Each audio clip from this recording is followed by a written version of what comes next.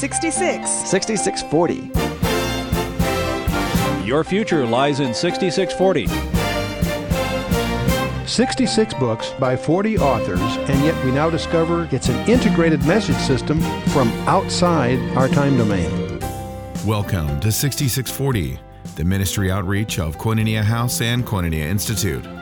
Today's Bible teacher is Chuck Missler, connecting the Bible to your life and the world around you. In today's study, Chuck completes his teaching on the book of Jeremiah, chapters 2 through 5.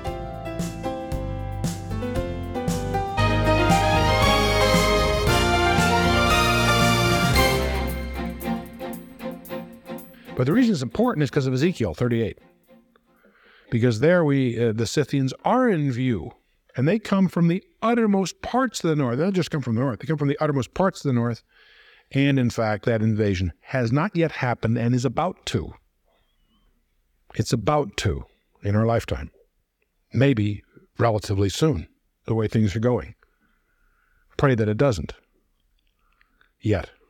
And don't be in a hurry for the rapture. If the rapture came a few years ago, you and I might not have been saved. So praise God that he tarries. That he tarries. And tallies. But, so anyway, here we have the Babylonians in view. I will bring evil from the north, a great destruction. Now, this destruction is going to be the Babylonians under the leadership of a general by the name of Nebuchadnezzar, who becomes the king of Babylon. And you're going to find out he is the Lord's anointed, strange phrase. He is used by God to be his instrument of judgment. And Jeremiah understands that. But it makes it a very unpopular theme, because Judah is very pro-Egypt, Babylon's rival. And they keep getting in these political alliances. And Jeremiah says, don't do it. The Babylonians are going to win. And furthermore, it's of God. And Judah doesn't listen, and they keep getting in these trees, and they get smashed. And, of course, Jeremiah's theme song is, even though Zedekiah subsequently is a friendly king, his second lieutenants are the old guard and very pro-Egypt. And Zedekiah is very useless in trying to protect Jeremiah from the abuse of his enemies. But we're getting ahead of ourselves. Now, it's interesting that in verse 7 we have the symbol used called the lion. And that symbol happens, it doesn't necessarily prove anything, but the symbol happens to be the same symbol that Daniel sees in Daniel 7 of Babylon, being the lion. The lion has come up from his thicket, and the destroyer of the nations on his way is gone forth from his place to make thy land desolate, and thy cities shall be laid waste without an inhabitant.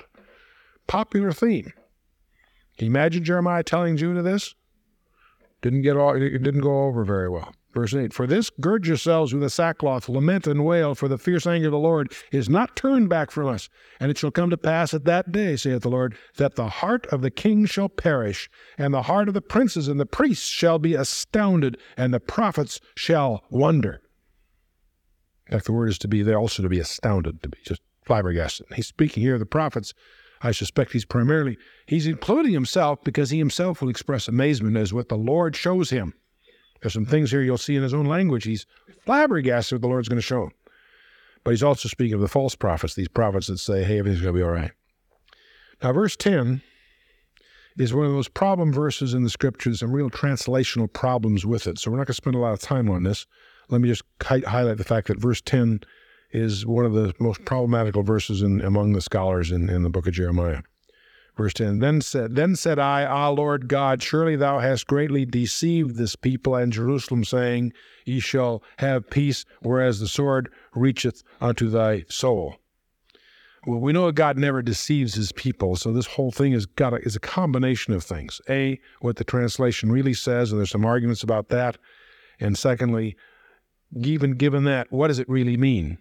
And there's about 3 different schools of thought, and I won't bore you with any of these because none of them are really resolved too well. First of all, surely deceive thy people, saying, Ye shall have peace. Jeremiah never prophesied peace, so it doesn't mean what it says literally in any case. Part of its translation, part of it might be trying to get an inference as to to infer the tone that is presented at here. It turns out in the Septuagint version, where they translated this into Greek some 3 centuries before Christ, there they translated this slightly different, implying that these were, in the tone of the verbs and such, that there was words of the false prophets. Other scholars more commonly feel that there's a permissive first cause concept here, that God permitted others to deceive them in effect. And that's what Jeremiah has an eye toward. There isn't in the language, there isn't a first cause, second cause kind of structure. So there's some of those issues. I'm not going to belabor this. It's not that important, but I just want you to be aware of there is a if you stumble over this, it is tricky. And because God did not deceive them, he plainly warned Israel, and that's exactly what is all going on here. So this is some kind of an expression, partly maybe in the translation, partly in us understanding the tone of Jeremiah here. And then said I, doesn't mean he's right, Lord, surely thou hast greatly deceived this people in Jerusalem, saying, ye shall have peace, whereas the sword reacheth into the soul. It's an expression of nothing else, confusion. So I wouldn't make a big thing of it, but just be aware that verse has received a lot of attention from various scholars. Verse 11, at that time shall it be said to this people in Jerusalem, a dry wind of the high places in the wilderness toward the daughter of my people, not to fan, nor to cleanse, even a full wind from those places shall come unto me. Now also will I give sentence against them. Now this is kind of a fun verse, because if you probably know enough Hebrew to understand what the word wind is. Ruach. And the word ruach is also the word for spirit. Just like in the Greek, pneuma means air, pneumatic, right? It's also the word for spirit. Pneumatology is the study of the Holy Spirit, using the Greek root. So, as you see here, there's a double meaning, very likely. Even a full wind from those places shall come unto me, and now also I will give sentence against them. Verse 12. Verse 13, behold, he shall come up like clouds, and his chariot shall be like a whirlwind, and his horses are swifter than eagles. Woe unto us, for we are spoiled. O Jerusalem, wash thine heart from wickedness, that thou mayest be saved. How long shall thy vain thoughts lodge within thee? For a voice declareth from Dan, and publish affliction from Mount Ephraim. Now, Dan was the northern part of the total land. Ephraim was the northern part of southern part of Israel. The northern part of his southern was part of Israel. The northern, right on the border of Judah. So this from Dan to Ephraim is the span, if you will, of the nation Israel. That is the northern kingdom. Make mention to the nations, behold, publish against Jerusalem that watchers come from a far country and give out their voice against the cities of Judah. As keepers of a field are they against her round about, because she hath been rebellious against me, saith the Lord. Thy way and thy doings have procured these things unto thee. This is thy wickedness, because it is bitter, because it reacheth unto thine heart, mine heart. My distress, I am pained at my very heart. Jeremiah speaking. He actually feels the pain.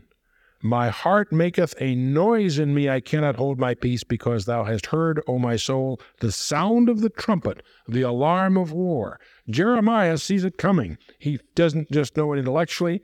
He feels the anguish, the pain of the judgment that's going to come upon this nation. Destruction upon destruction is cried. The whole land is spoiled. Suddenly are my tents spoiled, and my curtains in a moment. How long shall I see the standard? How long? And hear the sound of the trumpet. For my people are foolish. They have not known me. They are stupid children. They have no understanding. They are wise. They are wise to do evil, but to do good things they have no knowledge. The next verses from 23 through 26 are described by some people as the most forceful passage in all prophetic literature. So it might be worth marking. Jeremiah says, I beheld the earth, and lo, it was without form and void, and the heavens, they had no light. I beheld the mountains, and lo, they trembled, and all the hills moved lightly. I beheld, and lo, there was no man, and all the birds of the heavens were fled. I beheld, and lo, the fruitful place was a wilderness, and all its cities were broken down at the presence of the Lord and by his fierce anger. For thus saith the Lord, the Lord said, the whole land shall be desolate, yet will I not make a full end. And for this shall the earth mourn, and the heavens above be black, because I have spoken it, I have purposed it, I will not repent, neither will I turn back from it. And the whole city shall flee for the noise of the horsemen and the bowmen. And they shall go into the thickets and climb upon the rocks, and every city shall be forsaken, and not a man shall dwell in them. And when thou art spoiled, what wilt thou do? though thou clothest thyself with crimson, and though thou deckest thee with ornaments of gold, though thou enlargest thine eyes with paint. In vain shalt thou make thyself fair, thy lovers shall despise thee, and they will seek thy life. For I have heard a voice as of a woman in travail, in the anguish of her who bringeth forth her first child, the voice of the daughter of Zion, who bewaileth herself, who spreadeth her hands, saying, Woe is me now, for my soul is wearied because of murderers. He's seeing, of course, the onslaught of the Babylonians coming, but there's also an overview here. You notice the woman in travail idea, the women of the beginning of birth pangs. That's smack of Matthew 24. It probably does, since we just finished Matthew, should ring in your ears of that era. But going back to these few verses, I beheld the earth, and lo, it was without form and void. That's the very expression that's in Genesis chapter 1. We're seeing Genesis chapter 1 outlined here in reverse. In the sense that just the opposite's happening. Remember, in the beginning, God created the heaven and the earth became without form and void, and darkness was upon the face of the deep. And the Spirit of God brooded or moved on the face of the waters. And God said, let light be, or let there be light. And it was so. Notice here, I beheld the earth, and it was without form and void. Same phrase, chosen deliberately, right out of the Torah, right out of Genesis. And the heavens, they had no light. Contrast, see? I beheld the mountains, and they trembled, and all the hills moved lightly. And I beheld, and lo, there was no man, and all the birds of the heavens were fled. And I beheld, lo, the fruitful place was a wilderness, and all its cities were broken down at the presence of the Lord, and by his fierce anger. Heavy words, tough stuff. 4 times I looked. Another small point in here where it speaks of in verse 30, thy lovers shall despise thee, etc. The word lover is not the normal word in the Hebrew. It happens to be the masculine plural participle of God, which speaks of the inordinate affection, and you can fill in the rest. Well, let's keep moving. We got a little time yet. Jeremiah chapter 5, run to and fro through the streets of Jerusalem and see now, and know and seek in the broad places, if you can find a man. One man. Find a man. If there be any that executeth justice and seeketh the truth, and I will pardon her. And he'll pardon the group for one righteous. Does that echo Genesis 18, when the 3 special visitors reach Abraham by the oaks of Mamre? 2 angels and the Lord, and as the angels go on, because they have an errand in Sodom and Gomorrah, the Lord negotiates with Abraham, or Abraham presumes to negotiate with God. What if there's 50 righteous? Which will be 45. How about 40? And he finally gets him down to 10 and doesn't have the guts to go further. Interesting, ethnically characteristic episode, Genesis 18. But it lays down a principle. God agrees with Abraham's logic that but for the righteous he would spare the city. And when the angels get there, they take Lot out. And if you read that carefully, the episode where the 2 angels are there with Lot, and that his incredible scene with the homosexuals in the city and all that, they point out to Lot, they're not there just for Lot's benefit. They point out that they cannot do their errand until they get him out of there. That's their rules. They got orders. It's not just for Lot's benefit. He has to get out of there so they can go ahead and pronounce the judgment. Very important issues there. And we see the same thing hinted at right here in chapter 5, verse 1. Though they say the Lord liveth, surely they swear falsely. Verse 3, O Lord, are not thine eyes upon the truth? Thou hast stricken them, but they have not grieved. Thou hast consumed them, but they have refused to receive correction. They have made their faces harder than a rock. They have refused to return. And therefore I said, surely these are poor, they are foolish, for they know not the way of the Lord, nor the law of their God. I will go to the great men, and I will speak to them. For they have known the way of the Lord, and they have the law of their God. But these have altogether broken the yoke and burst the bonds. Wherefore, 3 things. A lion out of the forest shall slay them. A wolf of the evening shall spoil them. A leopard shall watch over their cities. Every one of them that goeth out shall be torn in pieces, because their transgressions are many, and their backslidings are increased. How shall I pardon thee for this? The children have forsaken me, and have sworn by them there are no gods, for I had fed them to the full. They then committed adultery and assembled themselves by troops in the harlots' houses. Pretty graphic, isn't it? They were like fed horses in the morning, and everyone neighed after his neighbor's wife. You got to play on words in the English. The Hebrew is incidentally, I'm sparing you all kinds of footnotes because all the way through the Hebrew there are puns. The tekoa and the sound of the trumpet, tekoa and the sound are similar. There are many similar sounding words in the Hebrew, but we will keep moving. Shall I not punish for these things, saith the Lord, and shall not my soul be avenged on such a nation as this? Go up upon her walls and destroy, but make not a full end. Take away her battlements, for they are not the Lord's. For the house of Israel and the house of Judah have dealt very treacherously against me, saith the Lord. They have denied the Lord and said, it is not he. Neither shall evil come upon us be, neither shall we see sword or famine. And the prophet shall become wind, and the word is not in them. Thus shall it be done unto them. Wherefore thus saith the Lord God of hosts, because ye speak this word, behold, I will make my words in thy mouth fire, and this people wood, and it shall devour them.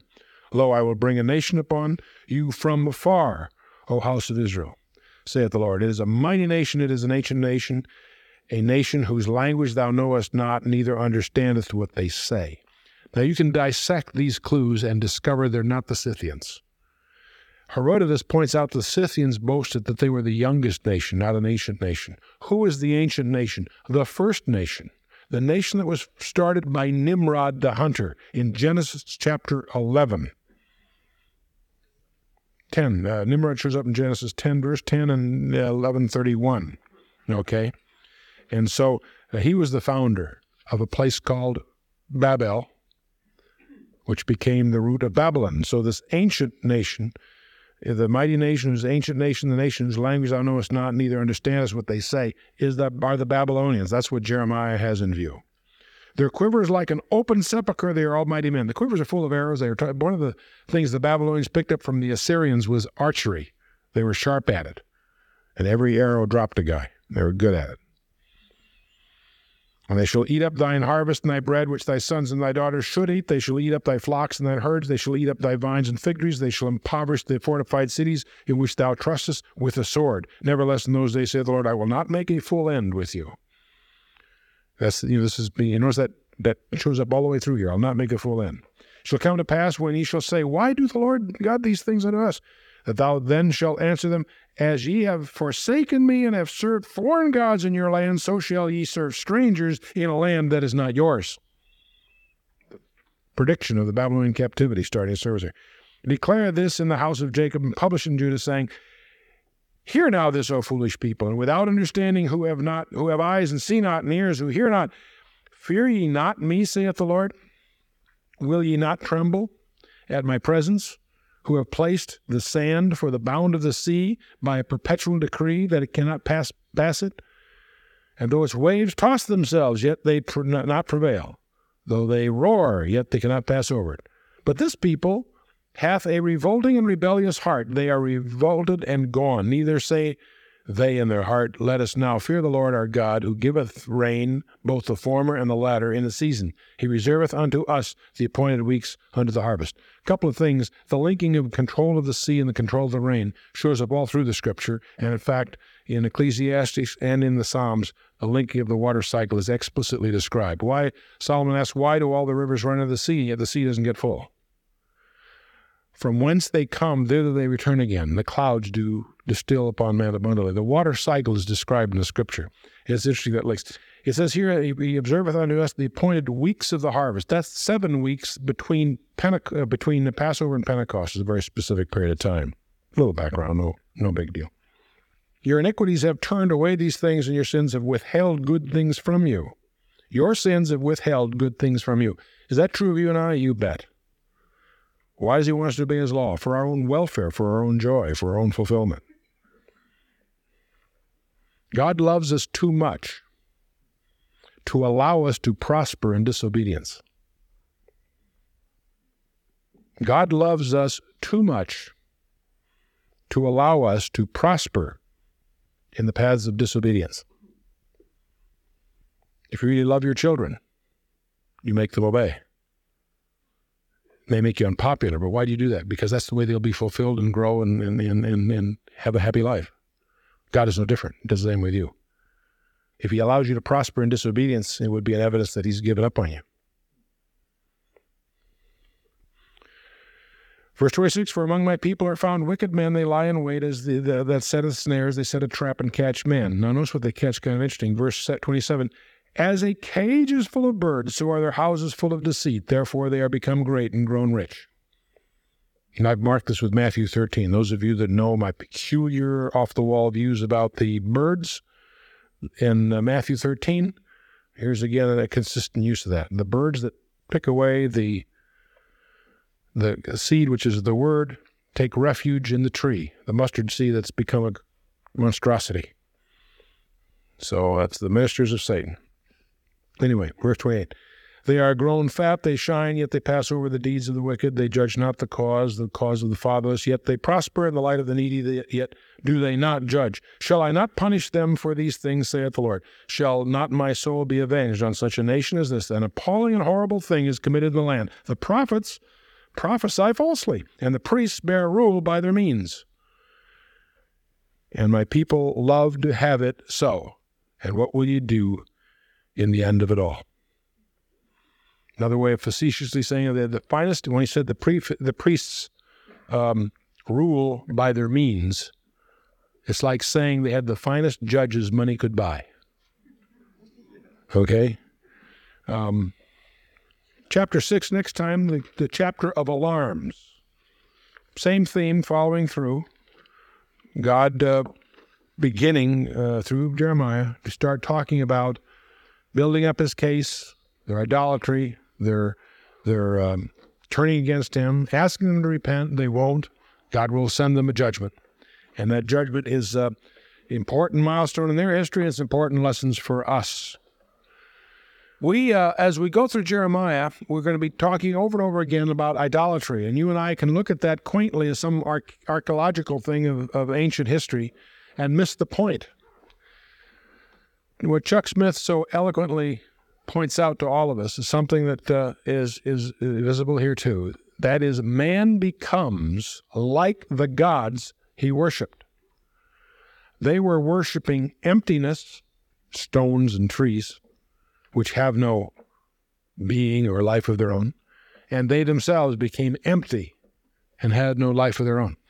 They worshipped Baal, Moloch, what have you. They became cruel, ruthless. You become like the gods you worship. If you worship commercialism, you'll become commercial. If you worship power, you become the pawn of power. If you worship Jesus Christ, you will become like Jesus Christ. You will become like the gods you worship. You and I aren't particularly tempted by Baal or Moloch or what have you, at least not as you might recognize them. But the idols in our world are vastly more attractive, seductive, entangling than the ones that were in Jeremiah's day. You and I have the same problems. You and I are victims of seduction, whether it's the networks, whether it's our entertainment media, whether it's the movies, whether it's things. The point is that whatever it is, it can be work, it can be careers, it could be people, it can be, you have your own list, and you work hard at growing the list. But you got to be careful, because you will become like that which you worship. Now, what God was concerned about here in the first 5 chapters of Jeremiah is that he'd been displaced. He had been displaced from being the first love. What is your first love? When you drive home tonight, what is your first love? God wants to be your first love. And there's something else about being the first love. He doesn't mean first on a list of 10. You know, I can visualize you talking to your girlfriend and telling her, boy, she's number 1 on your list. You don't explain to her that there's 17 on your list. She happens to be number 1 right now, but by the way, there's these other, you don't do that, do you? Being the first love implies a magnificent obsession to the exclusion of anything else. If you're a guy and you really have that first love, that becomes a magnificent obsession. Everything else is very, very secondary. Or if you're a gal, you're a guy, he's it. He's preeminent above all things. That's the way you should look at him, like the church should look at Christ. If you're the guy, look at the girl. You should be willing to give yourself for her, if it's that kind of relationship. It's called first love. It's a magnificent obsession. That's what God wants. He doesn't want just to be first on a list of a lot of things. He wants to be the consuming thing in your life, the thing by which everything else is measured. He wants a love affair, not an intellectual assent, not a hypocritical, accession to some cultural background, nuts to that. He wants a relationship, and that's what he's pleading with Israel here, and that's why he has you and I in Jeremiah tonight, because he wants that relationship with you and I. If you're saved, praise God. But it's the relationship. Is it vital? Is it growing? Is it consuming? Does it displace all other cares in your life? That's what he's after. You've been listening to 6640, the ministry outreach of Koinonia House and Koinonia Institute. Today's Bible teacher was Chuck Missler, teaching through the book of Jeremiah. Download the new K-House TV app to access an ever-growing collection of free resources. Visit the Apple or Android App Store and search K-House TV on your Roku or Fire TV streaming device. Thank you for listening to 6640 and for your continued prayerful support of this ministry. Until next time, as we continue this series, may God bless you with the knowledge of His Son, Jesus Christ, as you study His Word.